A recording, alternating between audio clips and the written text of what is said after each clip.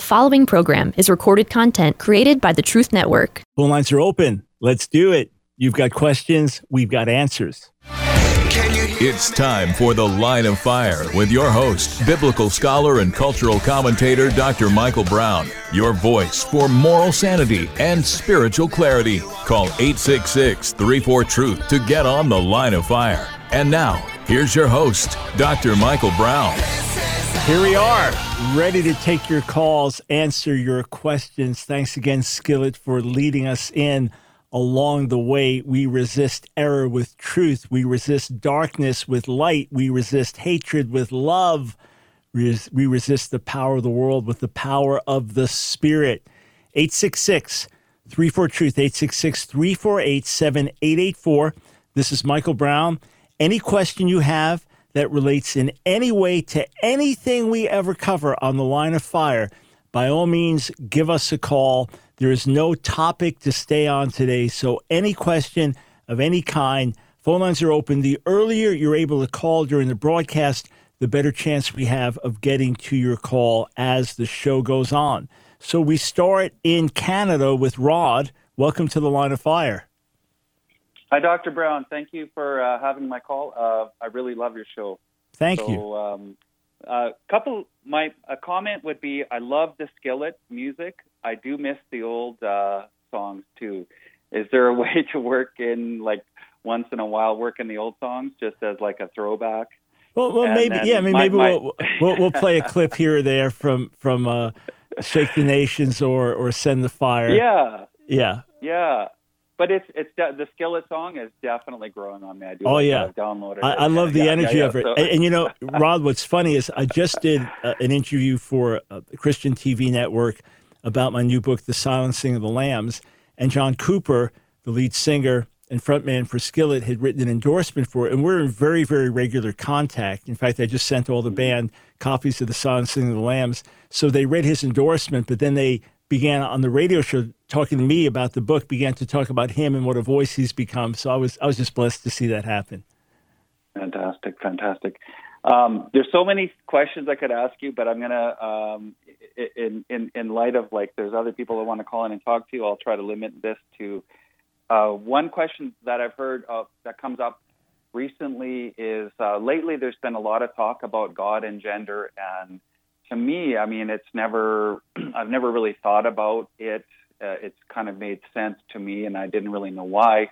But my question was, and I haven't read the whole Bible. I've read a lot of the New Testament, not the Old Testament. But is God referred to as the Father simply because he was the Father of Jesus? Is that oversimplifying things about why we call God the Father?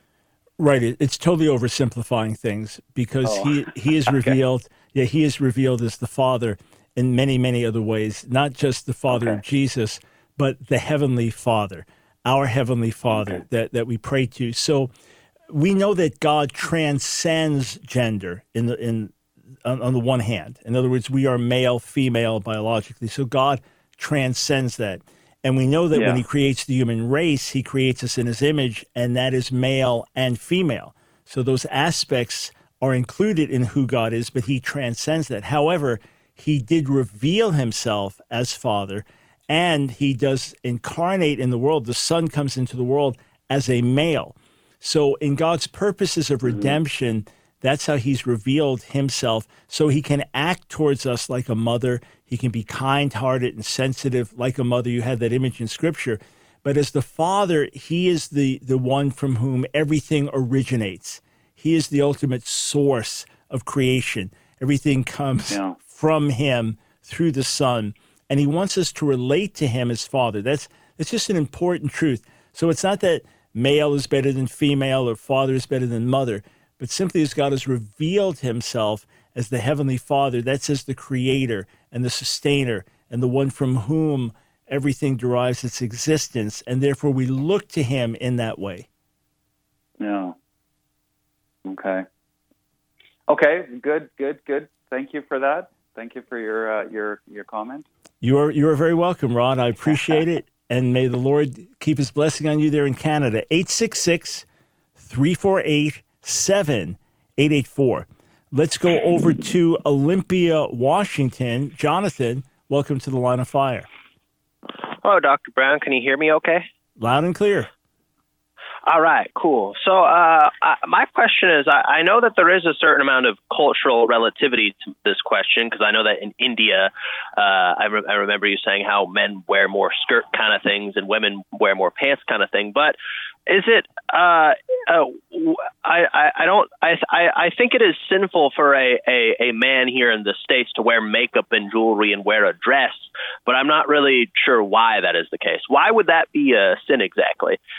Right. So it's not specifically that pants are for males and skirts are for women in all cultures. And it was someone that I know, a pastor that preached in India the first time, and in the particular village where he was, the women wore what was like these loose pantsuits and the men wore what looked like gowns to him. So he preached, the men are wearing women's clothing without realizing that him wearing pants, that he was wearing women's clothing in their eyes. But the reason that it would be sin within our culture for a man to dress as a woman and to wear makeup as a woman, it is because it is crossing gender lines. It is violating gender distinctions. And male-female distinctions are important in God's sight. Now, not everything is fundamental and foundational. There are things that vary from society to society. But where you have, this is clothing associated with being a male. This is clothing that is neutral. This is clothing associated with being a female. Where there is a crossing of those lines, it violates fundamental norms that God has established. It blurs these things. It brings societal confusion and individual confusion, and is certainly sinful. Now, there's only one verse that addresses it directly in Deuteronomy 22 that says that it is an abomination to the Lord for a man to wear women's clothing. So there is a direct mention of it. You say, well, that was Deuteronomy. We can't apply everything from Deuteronomy directly. Some was just for ancient Israel. Well, let's look at the principle. And doesn't Jesus say in Matthew 19 that in the beginning God made us male and female? And doesn't Paul speak to men as men and to women as women? Yes. So as equals in the Lord, there are distinctions. And when we cross lines that are clearly drawn in society, again, many things are neutral. Many outfits are neutral. But many are clearly male versus female. When we cross those lines, we are crossing God-given distinctions, and therefore it is sinful for those reasons. Hey, thank you for asking, Jonathan. I appreciate it. 866-348-7884. We go to Jay in Massachusetts. Welcome to the Line of Fire. Hey, Dr. Brown. Thank you for taking my call. Sure. I have a question about the Hebrew word Pesach. I was listening to Dr. Mike Heiser talking about Exodus 12, and he went into some commentary. I think it was in JPS, like either Teague or Milgram or one of them. They said that the word actually means protective sacrifice, or that's like another way of understanding the Hebrew. I was wondering if you could comment a bit on that and kind of like the Hebrew background and how we got the word Passover in English, if that's not really what it means. If you could kind of break that down. Right. So I haven't heard that particular podcast with Dr. Heiser. He's quite erudite, and obviously he's looking at things in terms of Hebrew and cognate languages and quoting from top Hebrew and Semitic scholars that sometimes will have a different view than the mainstream. But when you read it in context, in Exodus, it does seem that the fundamental root of Pesach has to do with passing over, and that God will pass over you. Hence, the Pesach offering was a sacrifice in remembrance of God passing over Israel. That's where we get it from in English. That's where the concept and tradition comes from. Others have said that the root has to do with something else. Sorry. Go ahead. Sorry, it was like I didn't know if I was cutting in. It was like done on my end. I didn't mean to cut you off. He was going through like the NJPS footnote on it. I think it said like it had like a little mention or protective sacrifice, but it didn't really go into it. So I was just curious if you had I think there's also a reference in Isaiah or something like that where they were getting the word and it meant like protection over there, something like that. Yeah, so these things are possible. The NJPS scholars were some of the top Hebrew biblical scholars in the Jewish world, but I'm not convinced of that. In other words, the way it's used in Exodus verbally, I don't think we need to move away from it meaning Passover. It seemed to have to do, at least the root is commonly understood, with some type of physical movement, and because of that, and in fact, I'll grab a couple of references during the break and pull them up and read them. So I'm going to take some other calls and then come back and do that. But you could say that the root itself, Pasach, had to do with some type of physical movement, and then the idea of passing over comes out of it, and then hence this is the remembrance of God passing over Israel, the angel of death, passing over the houses where the blood was put on the doorposts and the lentils and things like that.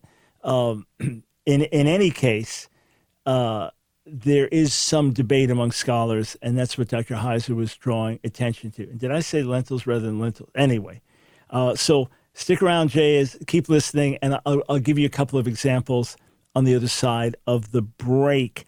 I tell you what, so as not to cut off our next caller, and by the way, rarity on a Friday, but we got a couple lines open, so great time to call, 866-34-TRUTH.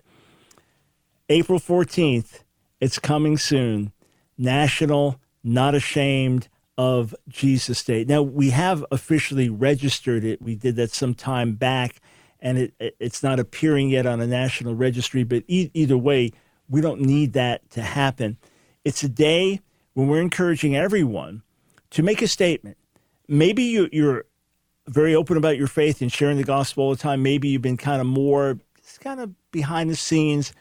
We're encouraging you that day to overtly make a statement, to say we're here, we're not ashamed, we love Jesus, we love you. Go to notashamedofjesus.org. Pastors, leaders, there's a special leadership packet for you, giving you ideas of what you can do in your congregations and your networks. Everybody take a minute. Go to notashamedofjesus.org. We'll tell you more about the reason for this, more about the reason for 14, why that date, more about what you, every one of us, can do. Notashamedofjesus.org. Spread the word. I believe this could be a significant day.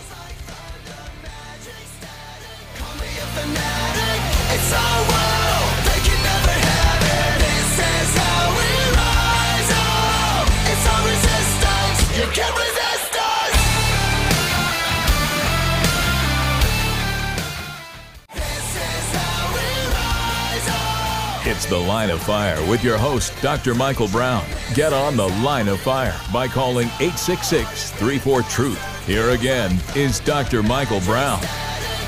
Thanks for joining us, friends, on The Line of Fire, 866-34-TRUTH. So about to go back to the phones, your questions on any subject under the sun. By the way, it doesn't bother me at all if you see me attacked online or something posted or video and think, I don't think it's true, or I don't know, I call. It's fine to ask. I'm not offended by people asking, or if they have certain information, wanting to get another side of the story.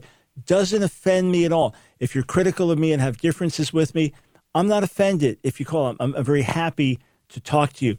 But the thing that's interesting about this root Pasach, the noun for someone who is crippled is piseach, and it's or you have it in a verbal form, to become lame. And then in 1 Kings 18, the false prophets of Baal are hopping around the altar. The New JPS says they're doing a hopping dance. That's the same root, a little bit different verbal form. It's the same root. That's why I said it was some type of movement going on, and some would translate it limp. So they're doing kind of like this weird limping dance. And then when you can't walk properly, it's not just a limp, you're lame. And then if you're walking or passing by or passing over, that would seem to be how these words relate in these different roots, in the same root. Where you get the idea of protective sacrifice from, that's a bit of a separate argument. But the meaning of Passover in Exodus 12, that's how it's used. Call it the Pesach because God will Pasach over his people. 866-34-TRUTH. Let's go to Anthony in Lake Charles, Louisiana. Welcome to the Line of Fire. Hi, how you doing? Thank you. So I'll just get into my question.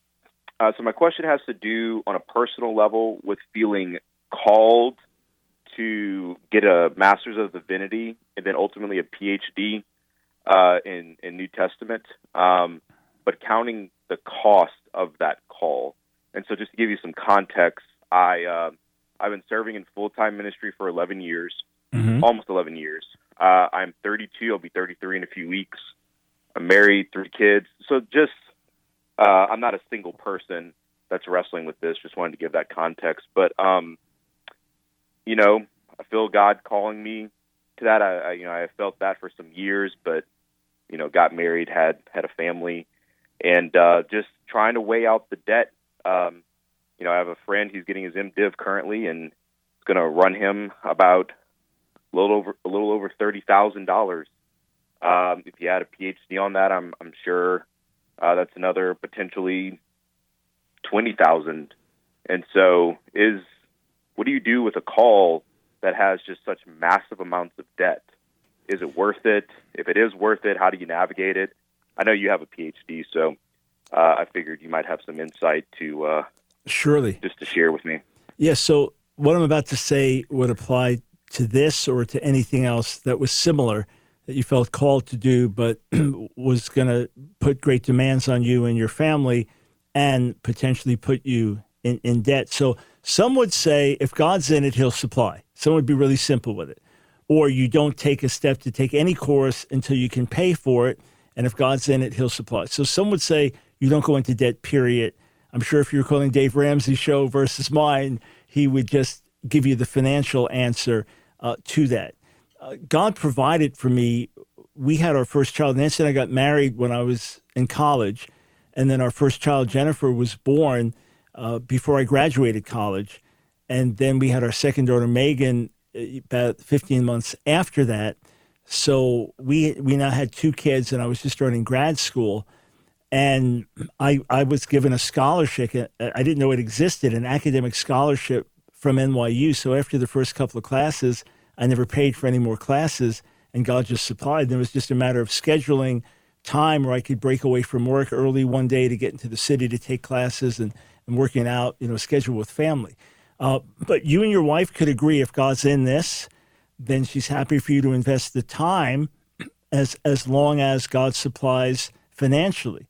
Or there has to be some way in your mind where you say, okay, Lord, if you're in this, then somehow getting these degrees is going to put me in a situation where salary, whatever, will increase accordingly to be able to pay this thing off. But if I were you and I was moving forward with a sense of divine calling, I would be very uncomfortable racking up a whole lot of debt before I'm done. And then once you're done, that degree might not help you make an extra dime in terms of paying it off. And what you've learned is wonderful and helpful and beneficial, or it should be or could be. But the price that is paid, the burden it puts on your family, the extra hours now that you have to work to pay it off, and how that affects time with the kids, those are big questions. And my feeling would be, Lord, if you're really in this, you need to make a way. And there's infinite number of possibilities from the Lord as to how he could make this happen. Let me ask you one question. What do you ultimately feel called to do with these degrees? Well, I'm serving specifically in college ministry. So ultimately, being able to have a place of influence among professors, and then secondarily,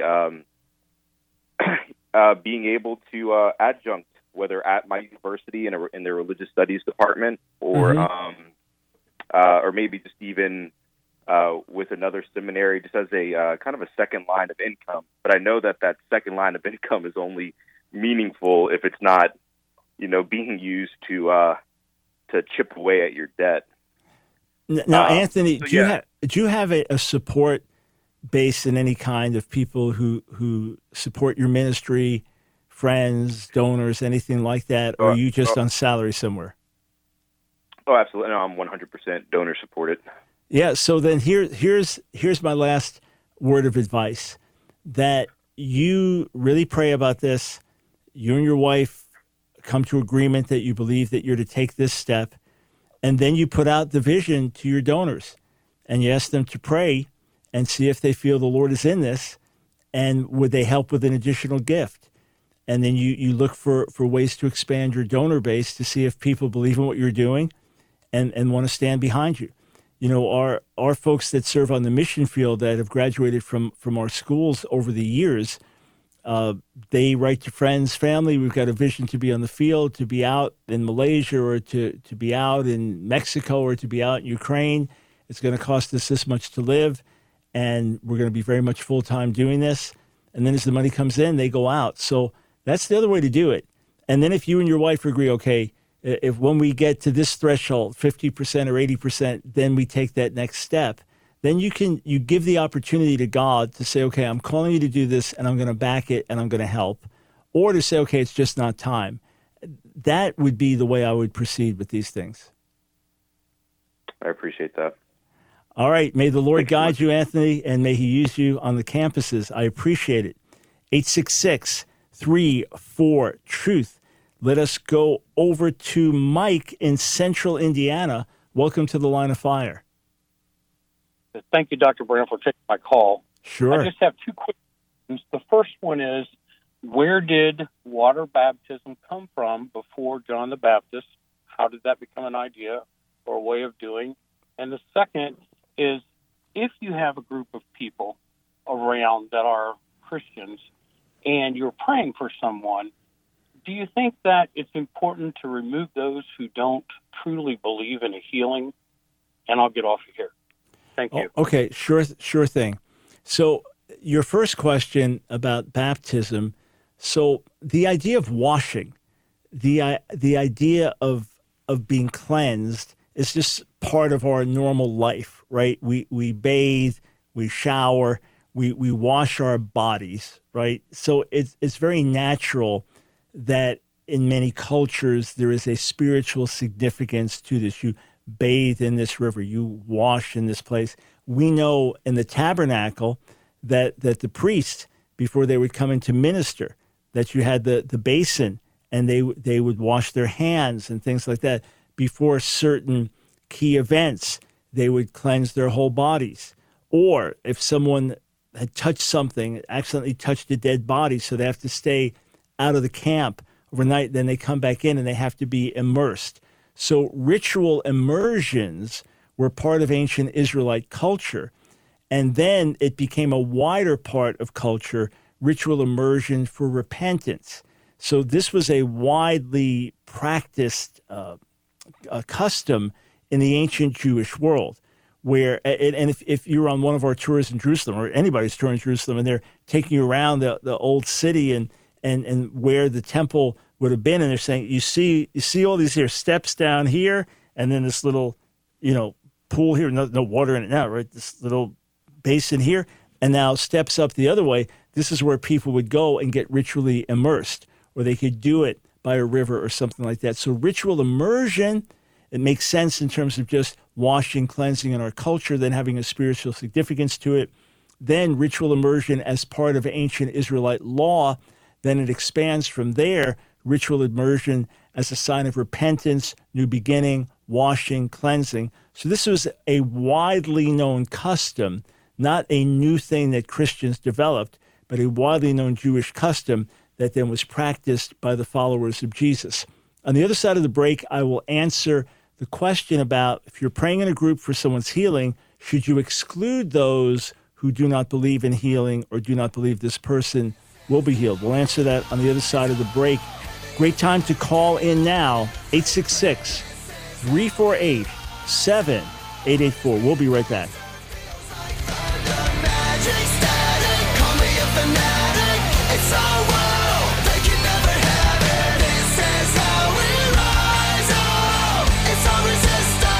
Can't resist us.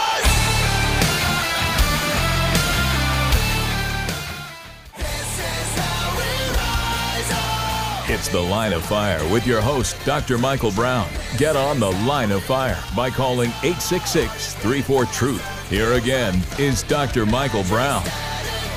Thanks so much for joining us on The Line of Fire. You've got questions. We've got answers. It is my real joy to be with you. If you're listening and hear the smile in my voice, it is always there because I absolutely love being on radio with you. We started 2008. Some of the stations we've been on with you ever since then, and some of you have been listening regularly ever since then. And I know you when I see you because we're perfect strangers physically in the natural, and I see you walking up to me at a grocery store, an airport, or somewhere with this big smile on your face as if you've known me for years, and I know what's coming. I listen to you on radio every day. I could see the smile of a friend from someone that I don't know, but we do know each other because talk radio, you get to share your heart, share your life. So this is your time to call in, 866-348-7884. A question from Mike, I just want to finish answering. What if you're praying for someone that's sick? Maybe it's a life and death situation. You've got 15 people in the room praying, and you know for a fact that 3 of those people do not believe God heals today. And in fact, they've been very vocal and saying nothing's going to happen. This person's not going to be healed. If there was open, vocal, known opposition, I would ask those people to leave. And when they say, well, we just want to see what happens. Hey, listen, if this person's miraculously healed, you'll see the results in front of your own eyes in the next few minutes or the next few hours or days. But that being said, if they're just people in the room and I'm praying, unless I distinctly feel something is wrong, something is getting in the way, I'm not going to poll everyone in the room. Remember, when Jesus goes in to raise Jairus' daughter from the dead, and the people are wailing, and he says to everyone, she's not dead, she's sleeping, and they mock him. He has everyone leave except the parents and some disciples. Otherwise, everybody is out. And he does not want that attitude of mockery and unbelief that's there. So if I don't know who's in the crowd or what's going on, I'm just going to pray, say, let's ask God together to heal. If I feel as I'm praying that there's this clear resistance and something's not right, then I might dig a little deeper and find out, there's some people there that are mocking and absolutely hostile to the idea of healing. Or if they've made their opposition known, I would say, listen, we just want an atmosphere where we're agreeing together as we pray, and we just feel more confidence as we pray to do that. So I'm not going to go on a witch hunt, but if it does come to my attention, then I would say, look, if you're believing with me, let's come together, let's be in agreement as we pray. And if your attitude is very different, hey, I'm not your enemy, but this is not the right place to be right now. That's how I'd approach it. 866-34-TRUTH. We go to Kyle in North Alabama. Welcome to The Line of Fire. Hey, Dr. Brown. Thanks for taking my call. Love the Lord, and I appreciate you showing everything you do. So I have a question concerning the last day. So I kind of have the Amil position, the way I see it. And I believe I've seen from maybe some of your previous podcasts that you do as well. And so no, I'm historic premill. I'm not a dispensationalist. I don't believe in a pre-trib rapture, but I'm historic premill that there will be a literal millennial kingdom on the earth. So I'm not amill, but premill. Yeah. Okay.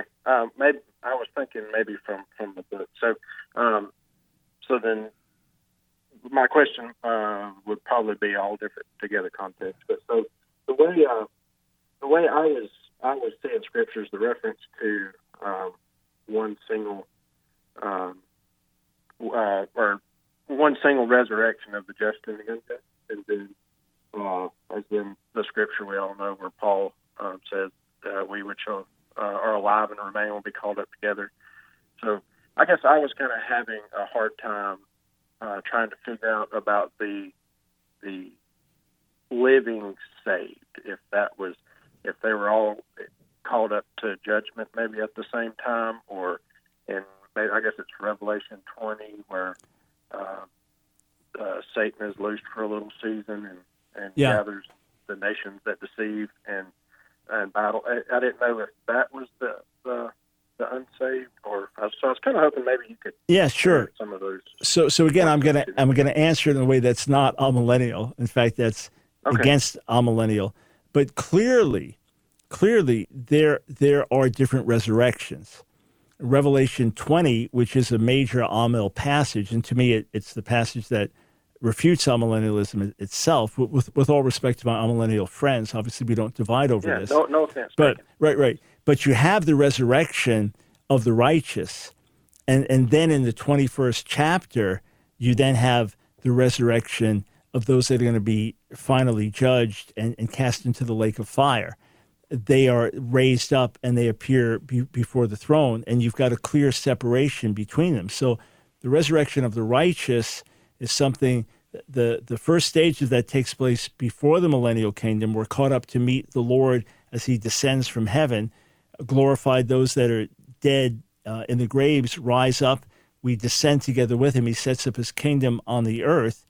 And during that time, that 1,000-year period, that's when Satan is bound. The idea that Satan is bound now, to me, is completely contrary to the entire New Testament witness that says he's going about as a roaring lion, seeking whom he may devour. Here and now, he's anything but bound.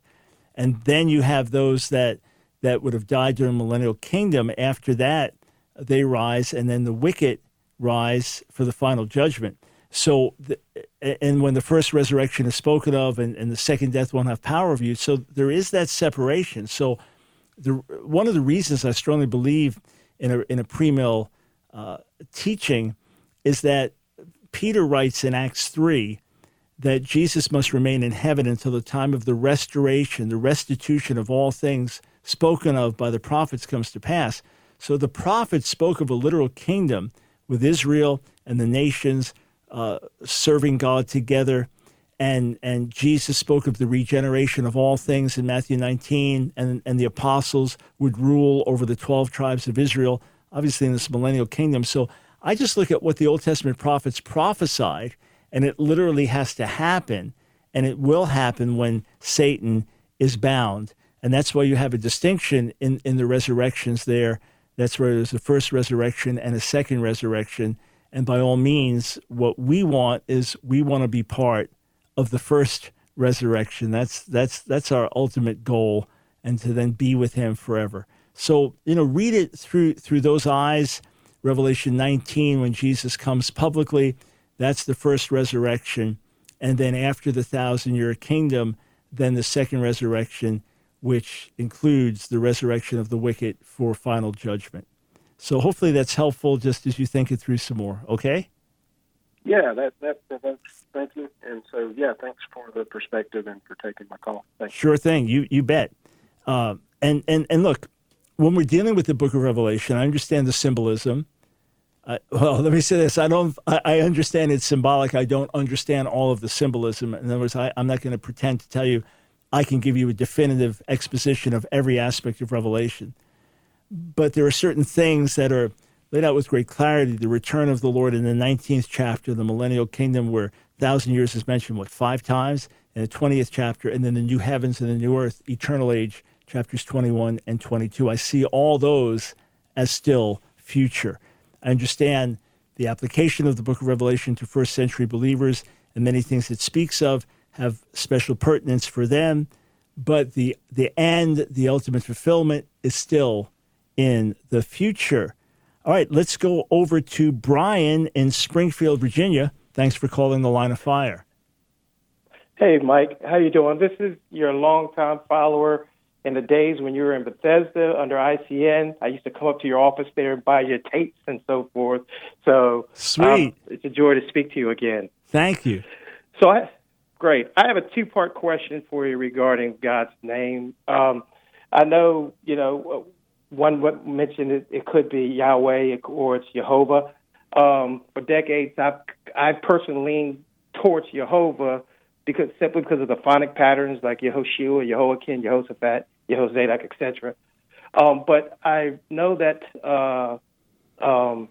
have you, based on your scholarship in the languages, I know. Have you actually? My understanding is the Leningrad Codex actually has the vowel points in there that point to Jehovah in the Aleppo context. Aleppo. Have you actually had the opportunity to look at the Leningrad Codex regarding those vowel points? No. The vowel, of course, the vowel points are there, but it points to the opposite, because the name was considered too sacred for Jews to pronounce. So the fact that it has vowel points that would be pronounced Jehovah is telling you don't say it like that. It's the wrong vowel points. They don't belong there. In other words, of course they're there. And in fact, if I just pull up on my computer here, I've got facsimiles of the Leningrad Codex, and I've got Bibles based on the Aleppo Codex and the reading. So no one is disputing that you have thousands of Masoretic manuscripts that have those vowel points, but the vowel points are there because this is what's called a cri perpetuum. This is something saying when you see this word, don't read it as written, read it differently, and it's a okay.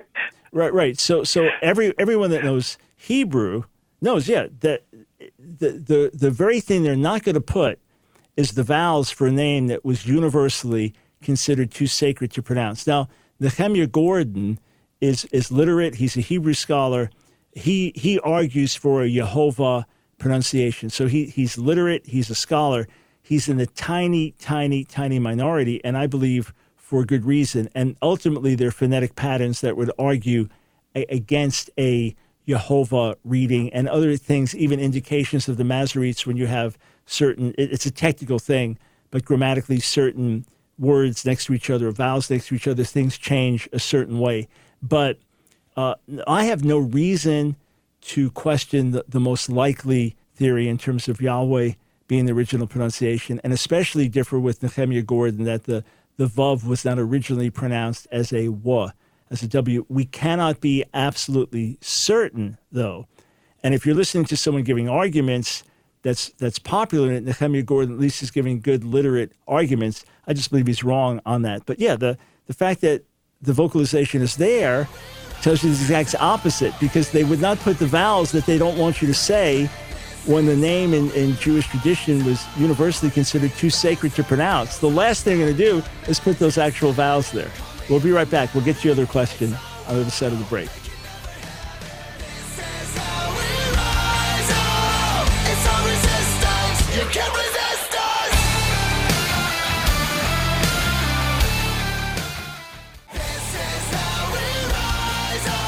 It's The Line of Fire with your host, Dr. Michael Brown. Get on The Line of Fire by calling 866-34-TRUTH. Here again is Dr. Michael Brown. Thanks, friends, for joining us on The Line of Fire. If you want to get just a short statement about the name Yahweh versus Jehovah, just go to my website, AskDrBrown.org. Just type in Yahweh, and you should get it coming up pretty quickly. All right, so, Brian, your other question, what was that, sir? Yes, you've already answered a portion of it, but I guess if I can have more detail. What's the evidence that you have leaning towards Yahweh in the pronunciation? Why do you lean more towards that way? Right, so there's a lot of evidence. There are transcriptions or transliterations of the pronunciation that you have, for example, in Greek, in different manuscripts when different ones are talking about it, either leaders talking about the name or translations where it's coming up. That's one thing. You have forms, for example, names like Eliyahu. So my God is Yahweh, where you have what would be called an apocryphated or shortened form where Yahweh just pushes back a syllable, and then you end up with Yahu at the end. The shorter form of the name Yah would be something else, to me, very difficult to explain if it was originally a Yeho sound. The fact that the meaning would have been he who causes things to be or brings things into existence, which then works well with I am who I am, with the wordplay that is there. Along with that, you have in other Semitic languages, Amorite and things like that, parallels, verbal parallels that would push in this direction. So there's actually, it's cumulative. It's a good amount of evidence. You just can't be 100% sure. I would say you could be virtually 100% sure it wasn't Jehovah, with all respect to those who argue for it. But you could be very sure, just not 100% about the pronunciation Yahweh. And Brian, let me say this last thing. What's interesting to me, though, is that to this moment, God's name is shrouded in mystery, that we can't even agree on the pronunciation, but we can agree on who he is. And there's something about that feels right to me in terms of the mystery of just trying to put everything in a little box. But hey, thank you for the call. I appreciate it. By the way, for years, everyone knew me as Mike Brown. And then at a certain point, everybody started to know me as Dr. Brown. And I can sometimes tell at what point people got to know me, whether it was in the Mike days or the Dr. Brown days. But same person here. Brian, nice to hear from you. 866-34-TRUTH. Let's go over to Jared in Anchorage, Alaska. Welcome to the Line of Fire. Hey, Dr. Brown, thanks for having me. Sure. Just real quick, I just really love your ministry. All glory to God. Your testimony, it really helped me with mine, and just like it helped me through a lot through a crisis of faith and learning how to grow as a Christian. And I just want to, I'll praise to God for that. Well, that's so good to hear. Thank God. I really appreciate that. Real quick. So I've been so last year I kind of got out of a crisis of faith and, went to actually starting, going from serving two masters to actually starting to want to, desire God and actually becoming an actual Christian here. And the church I was kind of at is, where my in-laws go to, and they've got deep roots there. My problem is as I've been growing in knowledge of all the theology and stuff, listening to your stuff, Dr. Michael Heiser and the likes, I've just kind of noticed that a lot of the preaching at my current church is really sloppy and at times blatantly incorrect. And I'm just trying to see is there a way where this is a problem that I'm seeing and I want to fix it, but I'm not an appointed elder of this church. In fact, I'm actually still pretty new there. And I just kind of wanted to ask, you have the same thing when you're going to your first church where the teaching you started to notice it wasn't, that's when you notice you should probably move on. Yeah, so just a general principle, Jared. First, I'm glad that you're getting strengthened in your faith again, and that's so positive. So if the church, in terms of majoring on the majors, was sound and healthy, right? In other words, the overall points being made were good. The overall application of the sermon was good. The church was seeking to be a Great Commission church, win the lost, make disciples, and was building people up in the body. If that was the case, but the method of preaching was somewhat sloppy, in other words, the way the pastor got to his conclusion, or the fact that he would butcher the Greek or the Hebrew as he's trying to get somewhere, but the overall message was biblically sound, the overall application was biblically sound, then I just, okay, whatever. It's a little frustrating, the way he does certain things, but that must be the way he got trained. I could live with that. If what's being put forward in terms of conclusions or emphases or alleged truths were clearly not biblical or were clearly painting outside the lines, I wouldn't be able to stay. And it's not for you to change the church because God didn't make you the leader of the church. And if a congregant just writes to the pastor and says, could you change your preaching style? That's not going to happen, So, like I said, you have to evaluate, look, I've sat in sermons and services for decades where the person says the Hebrew says this and it doesn't. The Greek means this and it doesn't. And they'll interpret a verse and get it wrong. But the overall message was a great message. The overall truth was a very sound truth. The overall use of Scripture was good, but they made some misstatements along the way on secondary issues. I live with that. And in fact, it happens all the time. If you have enough scholarship, it's going to happen all the time. For a while, I just got proud and critical and started judging people. And here they're being blessed, and I'm sitting there stewing, and I'm thinking, okay, this is not right. If That's where I found myself. Right. So what you want to do is, again, I don't know the church that you're in. I don't know how many other congregations there are where you are. But if the overall church is healthy, if overall doctrine is sound, if overall they are active and doing the Lord's work, and it's a place where you can receive ministry, great. The fact that they may not know some of the ancient Near Eastern background Dr. Heiser's bringing, or may not have the best expository method, that's going to be secondary. But if what's being put forward is sloppy overall, doctrinally sloppy in application, then that's not the place for you. There'd be other better places. But remember, the key thing is God wants you to be growing spiritually based on truth. And it's you want to major on the majors. Make the main thing the main thing. And secondary and tertiary issues, keep them in the right perspective. May the Lord guide you, and thank you for the call. All right, let's go over to Ann in Huntersville, North Carolina. Welcome to the Line of Fire. Yeah, Huntersville, North Carolina, and I'm one of your friends from the Whole Foods grocery store when you gave me that great advice that bumped into you and said I was just wanting to talk to you. And you gave me the best advice in terms of disagreeing, in terms of sometimes the doctrine. You said, just be yourself. Great wonderful. 3 words. Oh, yeah. Wonderful. Yeah. It was just on my screen wrong. But, yeah, the Huntersville Whole Foods, in fact. Yes. Yep. All right. Yeah, maybe we'll run into each other again because I'm there pretty frequently. Yeah. Such a riot. Anyway, but because I've been wanting to talk to you, but couldn't with this question. Anyway, this is a very fast because I know we're getting close to the end of the show. And I know this sounds ridiculous, but I had talked to another radio apologist, the Bible apologist, who was saying Jesus was sprinkled by John, not under the water, and he was making it very significant. And then I asked him, I said, how can in Matthew 3:15 and 16 it said when he had been baptized, Jesus came up immediately from the water? I mean, one wonders. Of course, no, there would be no reason for sprinkling. Well, that's it. He tried to make it very symbolic. No. There's, and here's what I love. You didn't mention who it was, so I can just give a really blunt answer without worrying about. And folks, that's a good pattern to follow. Ask me the general question without saying who said it. This way, I don't have to worry about I want to embarrass this one or offend it. That's why I didn't.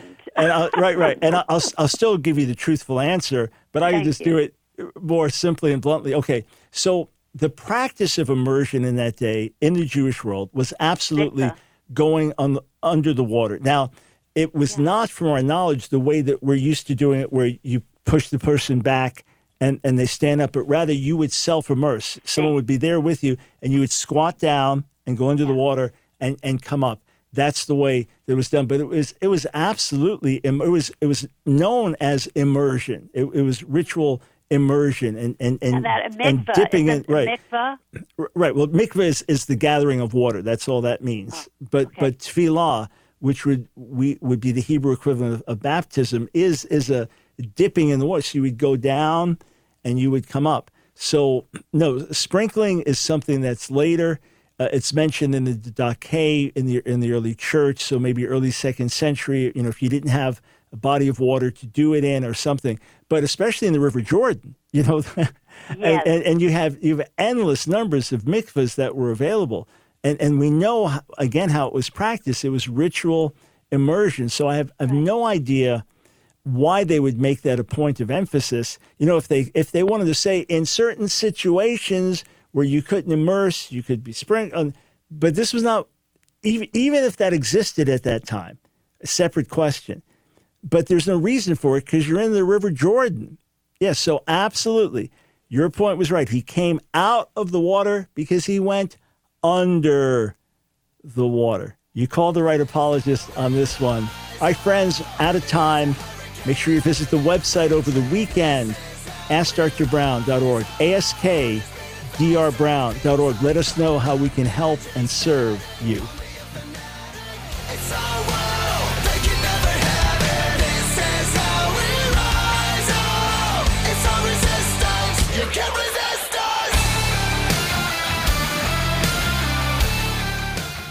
Another program powered by the Truth Network.